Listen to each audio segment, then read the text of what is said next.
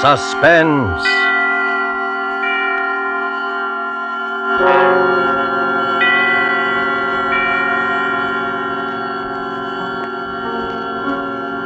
This is the Man in Black, here to introduce Columbia's program, Suspense. In Hollywood this evening, our two distinguished stars are the lovely actress Margot and the polished young actor from Holland, Mr. Philip Dorn.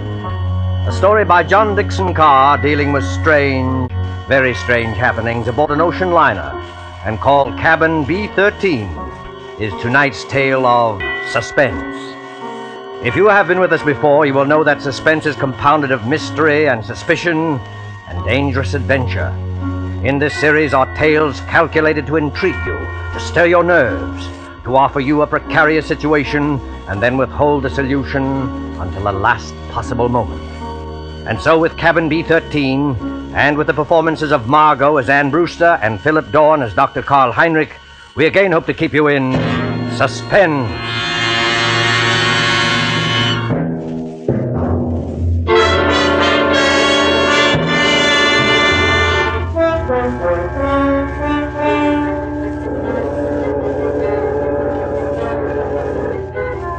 Come now, in happier peacetime days, to a great ocean liner on the night of her departure for Europe.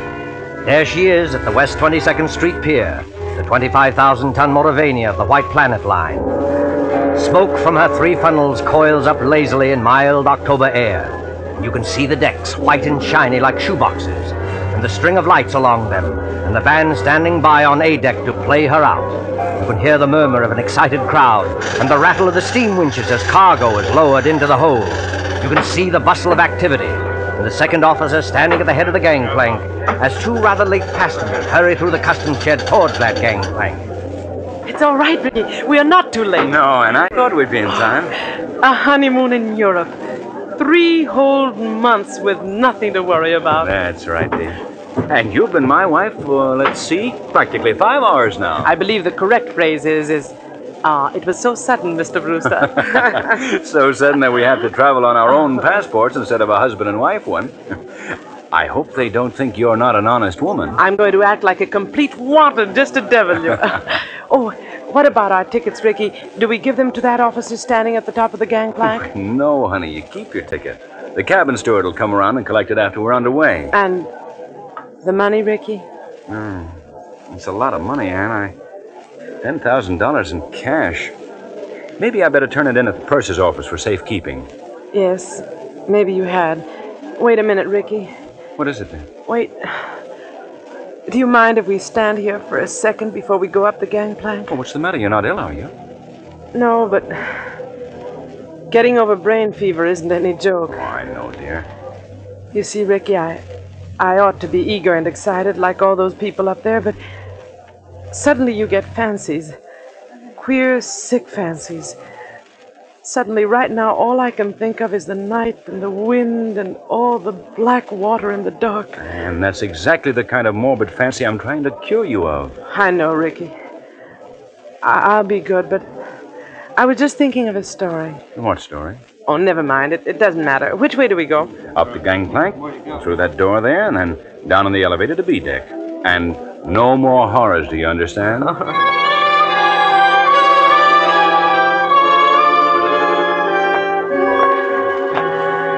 Here we are, Anne. B deck and cabin number...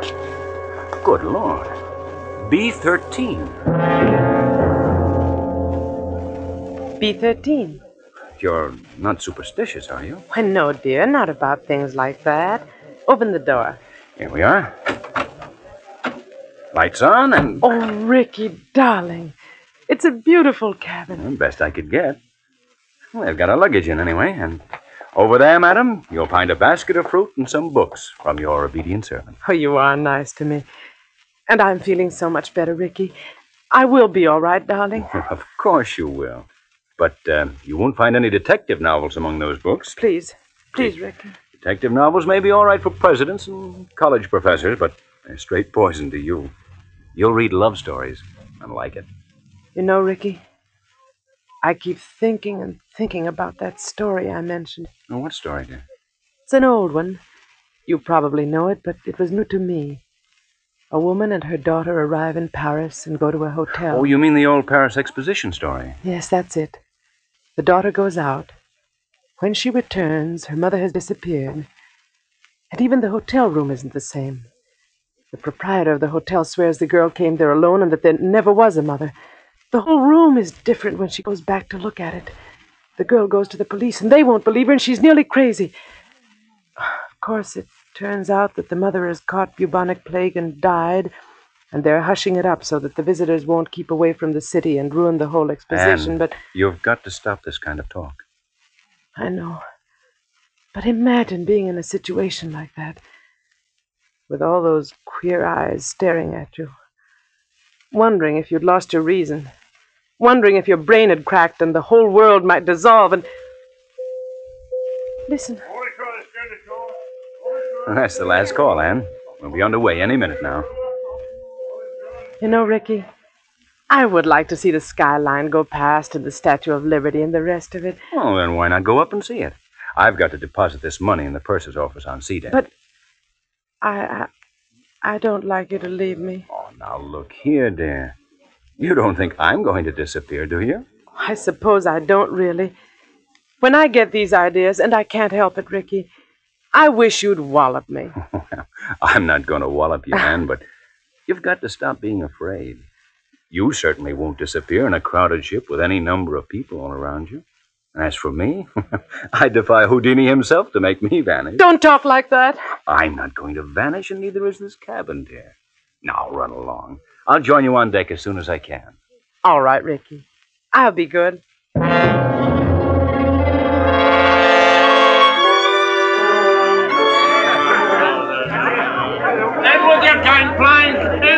Gangplank!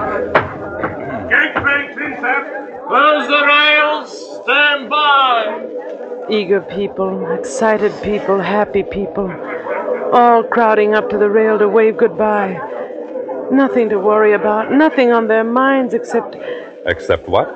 Oh. Except seasickness, madam? Oh. Oh, I beg your pardon. I hadn't meant to startle you, believe me.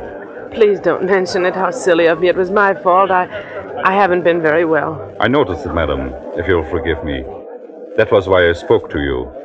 As you see by my uniform, I'm the ship's doctor. This is a British ship, isn't it? But you don't sound British. No, I'm an Austrian, madam. Dr. Paul Heinrich, at your service. I'm not very popular in my own country today. The days of colored shirts and vacant minds. I'm Mrs. Brewster, Doctor. Anne Brewster. When does the ship go? In about a second, Mrs. Brewster. You will hear the whistle, then the band will strike up, all langs in, and then... We're moving, aren't we? Yes? Don't you feel the vibration of the engines? Goodbye,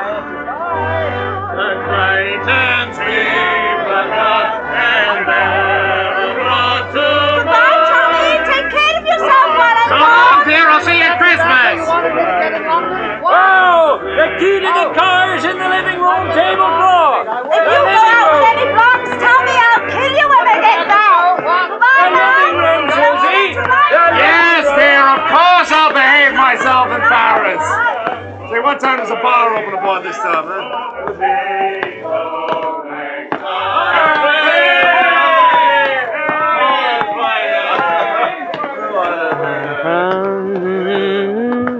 I imagine this is not your first crossing, madam. Oh, I'm afraid it is, Dr. Heinrich. My husband's crossed many times, he tells me, but not on this ship. Well, then I hope you're a good sailor. Why, Dr. Heinrich? Well, because we'll run into some very dirty weather once we are out at sea.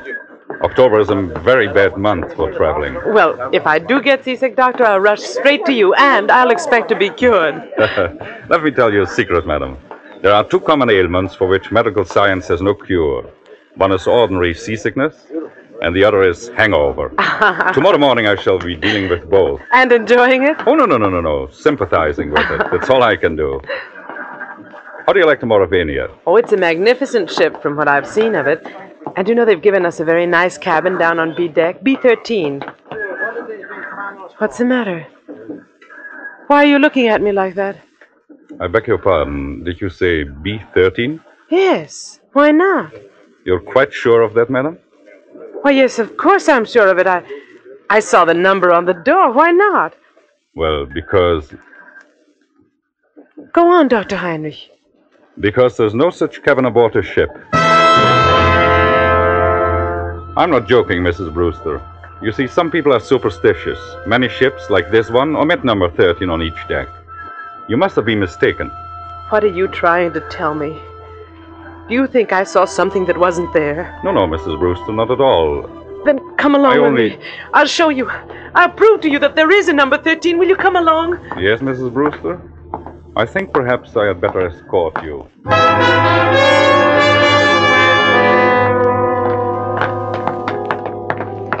Stewardess! Yes, miss. Yes, ma'am. Come in straight away. Tell me, stewardess, this is B deck, isn't it? B deck, ma'am? Oh, yes, ma'am. No doubt about that. Dr. Heinrich and I have been all over this part of the ship looking for cabin number 13, but we don't... I've been trying to convince this lady stewardess that there's no such cabin number 13 on this ship. Why, there sure to heaven isn't, ma'am. And never has been. I've served aboard the Mauravania a matter of 8 years, and I ought to know. But I tell you, I saw it. I was in there. It was a big cabin with a private bathroom attached. The walls were paneled in light oak, and the furniture was rosewood and yellow satin, and the portholes were like real windows. No, that's not much good, ma'am. No, I'm afraid not. Most of the cabins hereabouts look like that. May I ask you, what name was the cabin booked in? Brewster, naturally. Mr. and Mrs. Richard E. Brewster. Here, let's have a look on my list. No. No, there's no Brewster here, ma'am. I tell you, I was in there. They even delivered the luggage. I saw it. Excuse me, ma'am, but I had a look-see in all the cabins I'm in charge of, just to see if the passengers wanted anything. And I don't remember any luggage with a Brewster label on it. Wait a minute.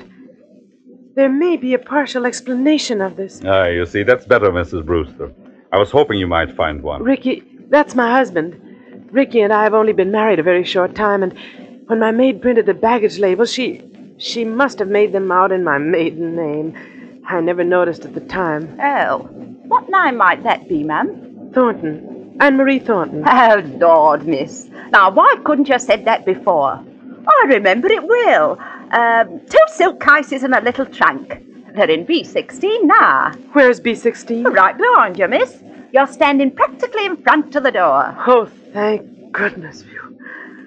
Oh, yes, but, what about my husband's luggage? There's no gentleman's luggage in that cabin, miss. Your husband's or any other gentleman's, if you know what I mean. I won't stand for this. Where's Ricky? What have you done with Ricky? Please, Mrs. Brewster. There's one easy way to settle this. Settle it. How? Just look down the corridor. You notice the man coming towards us? The man with the 2 gold stripes around his sleeve? Well, That's Mr. Marshall, our second officer. Did you ever see him before? Yes. Yes, of course I have. He was standing at the top of the gangplank when Rick and I got aboard. Exactly. So he might be able to tell us something. Oh. Mr. Marshall? Mr. Marshall, Yes, Doctor, what's up? would you mind coming here for a moment? Well, not at all, old boy. Always glad to oblige a chap who may have to cut me up at any moment. What may I do for you? Take a good look at this young lady? And tell me, have you seen her before? Seen her before? My dear chap, if I had overlooked, the young lady will pardon me, I know, a passenger as charming as this lady is, I would be less of the gentleman than I fancy myself. You saw her coming aboard tonight. Oh, yes, certainly. And, of course, you saw the gentleman who was with her. The gentleman who was with her? Yes, yes, yes! But there was nobody with her, old boy. You're quite certain of that, Mr. Marshall? My dear doctor, she was the last of them to come aboard. I'll take my Bible oath there was no other passenger with her, or ahead of her, or behind her, if it comes to that. You're lying to me! Please, Mrs. Brewster, lower your voice. I know what it is. It's the old Paris trick, like in the story. But you won't get away with it, do you hear? Now, look here, madam. I'll go to the purser, I'll go to the captain. Oh, dear Father in heaven, won't anybody believe me?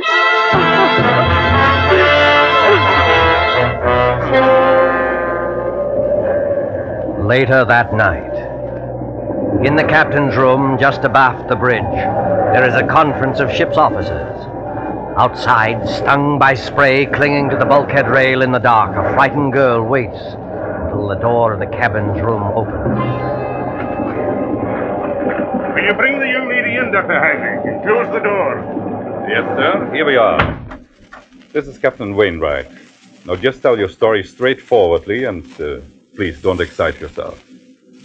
Well, maybe we can get some decision into this matter. Will you sit down here beside my desk, Miss Thornton? My name is Brewster, Captain. Mrs. Ann Brewster.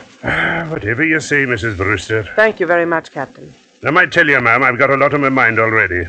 My first officer comes aboard with an attack of flu. I'm facing an equinoctial gale short-handed, and now this has to happen on top of it. I'm terribly sorry I can't help that, Captain. But I want to know what they've done with Ricky. Just one moment, please, while I get this straight. By this time, I understand you yourself have personally interviewed practically every single passenger aboard this ship. Is that true? Yes, it's true. But your alleged husband is not here. Is that true? Yes, that's true, In the meantime, the purser has sent a squad of men to search this ship. They've searched every inch of it. You can take my word for that. There's nobody hidden. Your husband's not here. According to Mr. Marshall, who's standing over there... I see him. According to Mr. Marshall, he never was here. Oh, hang it all, Miss Thornton. You needn't glare at me like that. We couldn't see the chap. He wasn't there, now could we? Be quiet, Mr. Marshall. Yes, I'm sorry. No, I'm not unreasonable, Mrs. Brewster. I think you'll admit that. But what can I do? What can I say? Can you offer any proof, even, that this husband of yours ever existed? Proof? Yes, of course I can. Excuse me for interrupting, but would you mind, Captain, if I ask a question or two? No, Doctor, go ahead. I tell you, I'm going daft myself. If you were married, Mrs. Brewster, you must be carrying a joint husband and wife passport. Where is that? Well, there wasn't time to get one. We each carried our own passport. Oh, I see. But still, there must be someone back in America who can confirm what you say if we got in touch by radio telephone. Your parents, for instance. I haven't got any parents. They're dead. What about relatives, then, or a guardian? My guardian is a trust company. The administrators don't even know I'm married. But somebody must have performed the ceremony of marriage. The parson, the justice of peace. Yes, of course. But... Oh, I can't remember the name of the town. You don't remember the name of the town? Hold tight to your chair, Mrs. Brewster. The ship is going to pitch again. How's the glass looking, Mr. Marshall? Barometer's rising, sir. This weather won't hold long. We shall be in the fog before morning, though. We're in a fog now, if you ask me. This lady says she I'm terribly sorry, but I'm trying to think of it. It was a little town in upstate New York where they can marry you at a moment's notice. Ricky kept the certificate. I was confused. I haven't been well. No, you haven't. You see, Ricky had been away, and he came back, and I was in love with him, and he sort of swept me off my feet, and... Oh, what's the use? Not much use, apparently. If you'll take my advice, ma'am, you'll go below to your cabin and get some sleep. I'll send the doctor down to mix you a sedative. You think I'm crazy, don't you? I think you're a little overwrought, ma'am. What I can't understand is why. Why should you want to do this? It can't be the bubonic plague this time. Bubonic plague, ma'am? Who said anything about the bubonic plague? Never mind. But I'll show you. You're all against me, except maybe the doctor. But I'll show you. I'll prove it to you. I am going downstairs, and I don't want anybody to follow me. Good night. Good night, all of you. Well, I'm glad that's over. Look here, Mr. Marshall. Huh? You think it's quite safe to trust her out there alone? Well, I don't know, sir. She's mad as a hatter, if you ask me. You think she might do something foolish? Well, I think she might chuck herself overboard if we're not careful. What's your opinion, Doctor? I can give you my opinion, gentlemen, in a very few words. That girl is as sane as you are. What's that? Wait and hear what I have to say. I shared your own belief at first, but I've been talking to her all evening. I've heard her whole story, and there's not a psychopathic trait in her nature. She firmly believes in this husband. Yes, Doctor. A lot of people firmly believe they're Napoleon, but they get tossed into loony bins, that's the same. This matter is not a joke, Mr. Marshall. I tell you, this man exists. Or did exist. What do you mean, Doctor? I suppose he has been murdered. Perhaps he has been murdered and thrown overboard. Murdered? Thrown overboard? If you remember, Richard Brewster was carrying a very large sum of money in cash. His wife's wedding gifts. practically all our inheritance. He meant to go to the purser's office, but he never got there. That money might have been a great temptation. To whom? To a stewardess, perhaps, or even to a ship's officer. Just exactly what are you getting at? Well, numbers on doors can be changed easily enough. Just print a small card and put it on the metal slot on the door. I still want to know what you're driving at. If you use your intelligence, gentlemen, I think you will understand how a man can be made to vanish into thin air. And why Mr. Marshall saw never another passenger. You still don't see it? No, I do not. Well, then listen, and I'll explain exactly how a situation like this...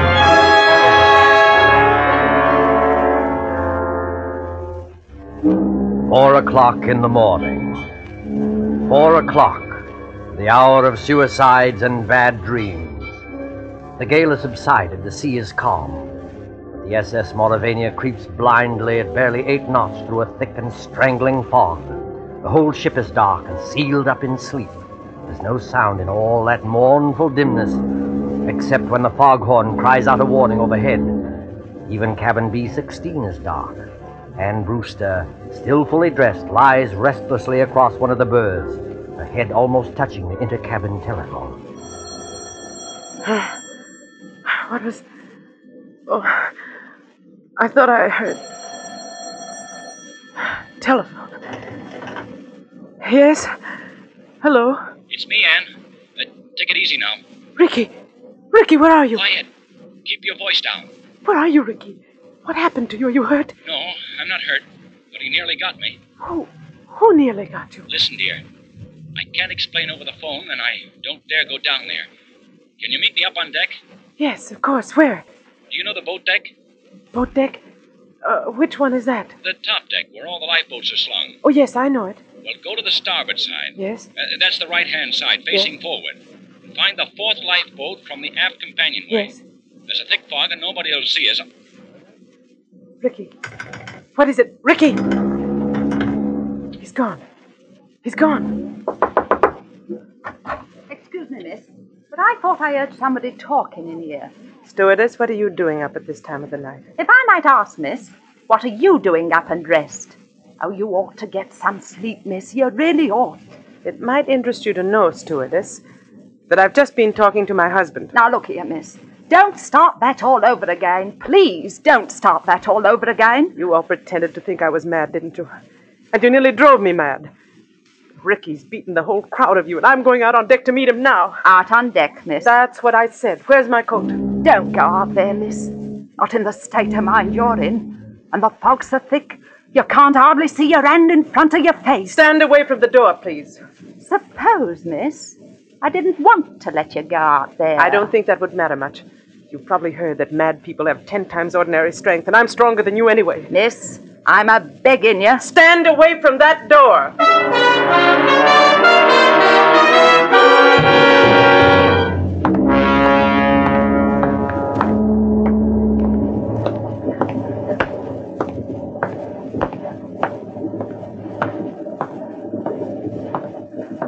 1, 2, 3rd. Anne, is that you? Yes. Ricky. Ricky, darling, where are you? Here, duck your head under the lifeboat. Here, take my hand. But isn't it horribly dangerous out there on the edge? There's no railing along the side of the ship. Don't worry, Anne. I won't let you fall. Look out! Oh, went overboard here. We're well aft near the propellers. The suction would carry into the propeller blades and... Listen. I can't hear anything except the foghorn. Yeah, but I can. There's somebody walking along the deck. And I can see a flashlight moving in the fog. You're quite right, my friend. You can see a flashlight moving in the fog. Dr. Heinrich, what are you doing here? At the moment, young lady, I'm covering both of you with a revolver.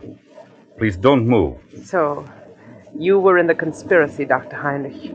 May I ask you what conspiracy? The whole ship's conspiracy to say Richard Brewster didn't exist. My dear young lady, you can set your mind at rest. There never was any ship's conspiracy against you. The people you spoke to were perfectly honest. Including Mr. Marshall, I suppose. Yes, including Mr. Marshall. Man, what is this all Stand about? back there. I suppose he was telling the truth when he said nobody came up the gangplank before or after me. I beg your pardon. That was not what he said. He said no passenger. came up the gangplank at this time. Well, what's the difference? A great crime is arranged for tonight, young lady. No less a crime than murder. Murder? Who's going to be murdered? You are. What? That, I repeat, is a scheme. But there is no conspiracy and only one criminal. Oh. And who is the criminal? The criminal is the man standing beside you. Your so-called husband. Ricky? Oh, you don't know what you're saying. I think I do. Marshall, of course, did see someone walk up the gangplank, loitering behind you. But he never dreamt of associating that person in any way with you. He saw a ship's officer returning from shore leave in civilian clothes. A ship's officer? Yes. That man you call your husband, his name isn't Richard Brewster. His real name is Blaney. And he's the first officer of the Mauravania. Are you trying to tell me that the captain that can identify him. He's actually British, though he can fake an American accent very well. He has already got a wife in England, and he is planning to join her with the $10,000 he got from you. I don't believe it. I don't. Ricky, why don't you say something? Oh, he planned it very cleverly, I must admit. He never let you know he was ship's officer, did he? He's been away for some time, naturally, so he persuaded you to marry him in a hurry. Ricky, is this true? He has the money, you see. All he did was hang a dummy number on the cabin door, remove it later, put on his uniform, and walk away with his own luggage. But Captain Wainwright told us that the first officer had come aboard tonight with... With a bad attack of flu, yes. Our friend couldn't be seen in public until after he disposed of you. The best thing was to convince everybody you were insane, as he did. Then, when you went overboard tonight... They would all believe it was suicide. Exactly. But I began to suspect this Brewster, because you quoted him as telling such an obvious lie. He said he had never traveled in the Mauravania, yet he could direct you all over the ship, and even knew where the purser's office was. So I went to his cabin, found it empty, searched, and found your $10,000. Look out, Dr. Henry! Put it down, you fool! Put it down! Oh! He's overboard! You've shot him! You shot him! Those shots, my dear, never touched him. Never touched him? No. The weight of the iron carried him over backwards when he lifted it. It was the weight he was going to use to sink your body. Ricky! The propellers! The ship's propellers! Yes, they suck you under. Oh, Doctor. Doctor, I can't stand this. It won't be easy, my dear. It won't be easy, I know, but believe me, this way is better.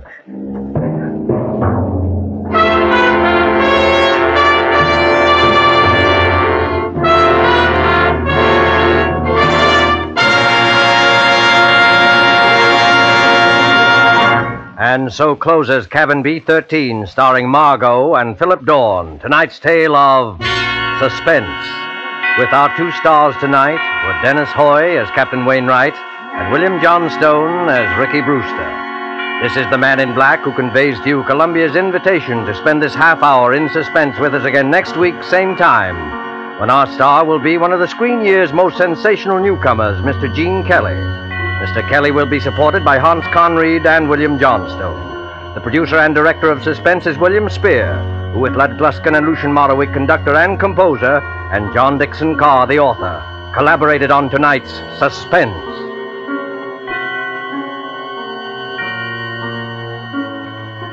Suspense fans, please note that these programs will shortly move to different days of the week. Suspense will come to listeners in Eastern and Central time zones on Thursdays, beginning December the 2nd, and to Mountain and Pacific time zone listeners on Monday, beginning December the 6th. Remember, Thursday, beginning December the 2nd in Eastern and Central time zone, and Mondays, beginning December the 6th in the Pacific and Mountain time zones for Suspense. This is CBS, the Columbia Broadcasting System.